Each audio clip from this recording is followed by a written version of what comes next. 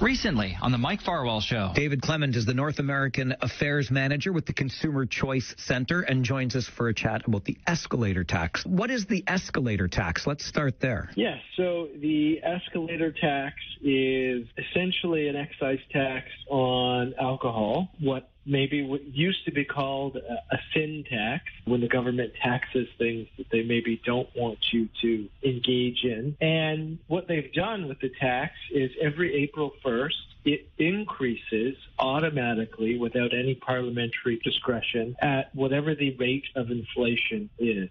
I know that this issue has been raised in the past and the appeal has been made that we need to stop the escalator tax. So far, I guess it's fallen on deaf ears. Is there any hope here, David, that the federal government is listening, will listen, and bring an end to this escalating tax? I'm hopeful. I'm hopeful because they listened enough.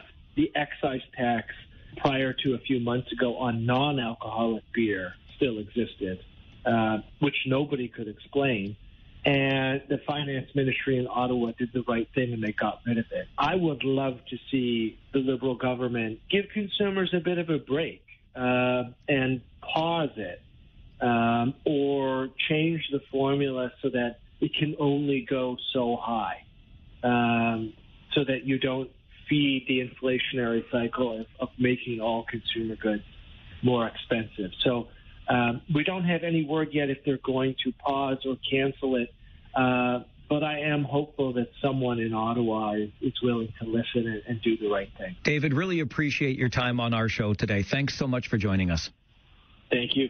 The Mike Farwell Show, weekdays 10 a.m. to 2 p.m. on City News 570.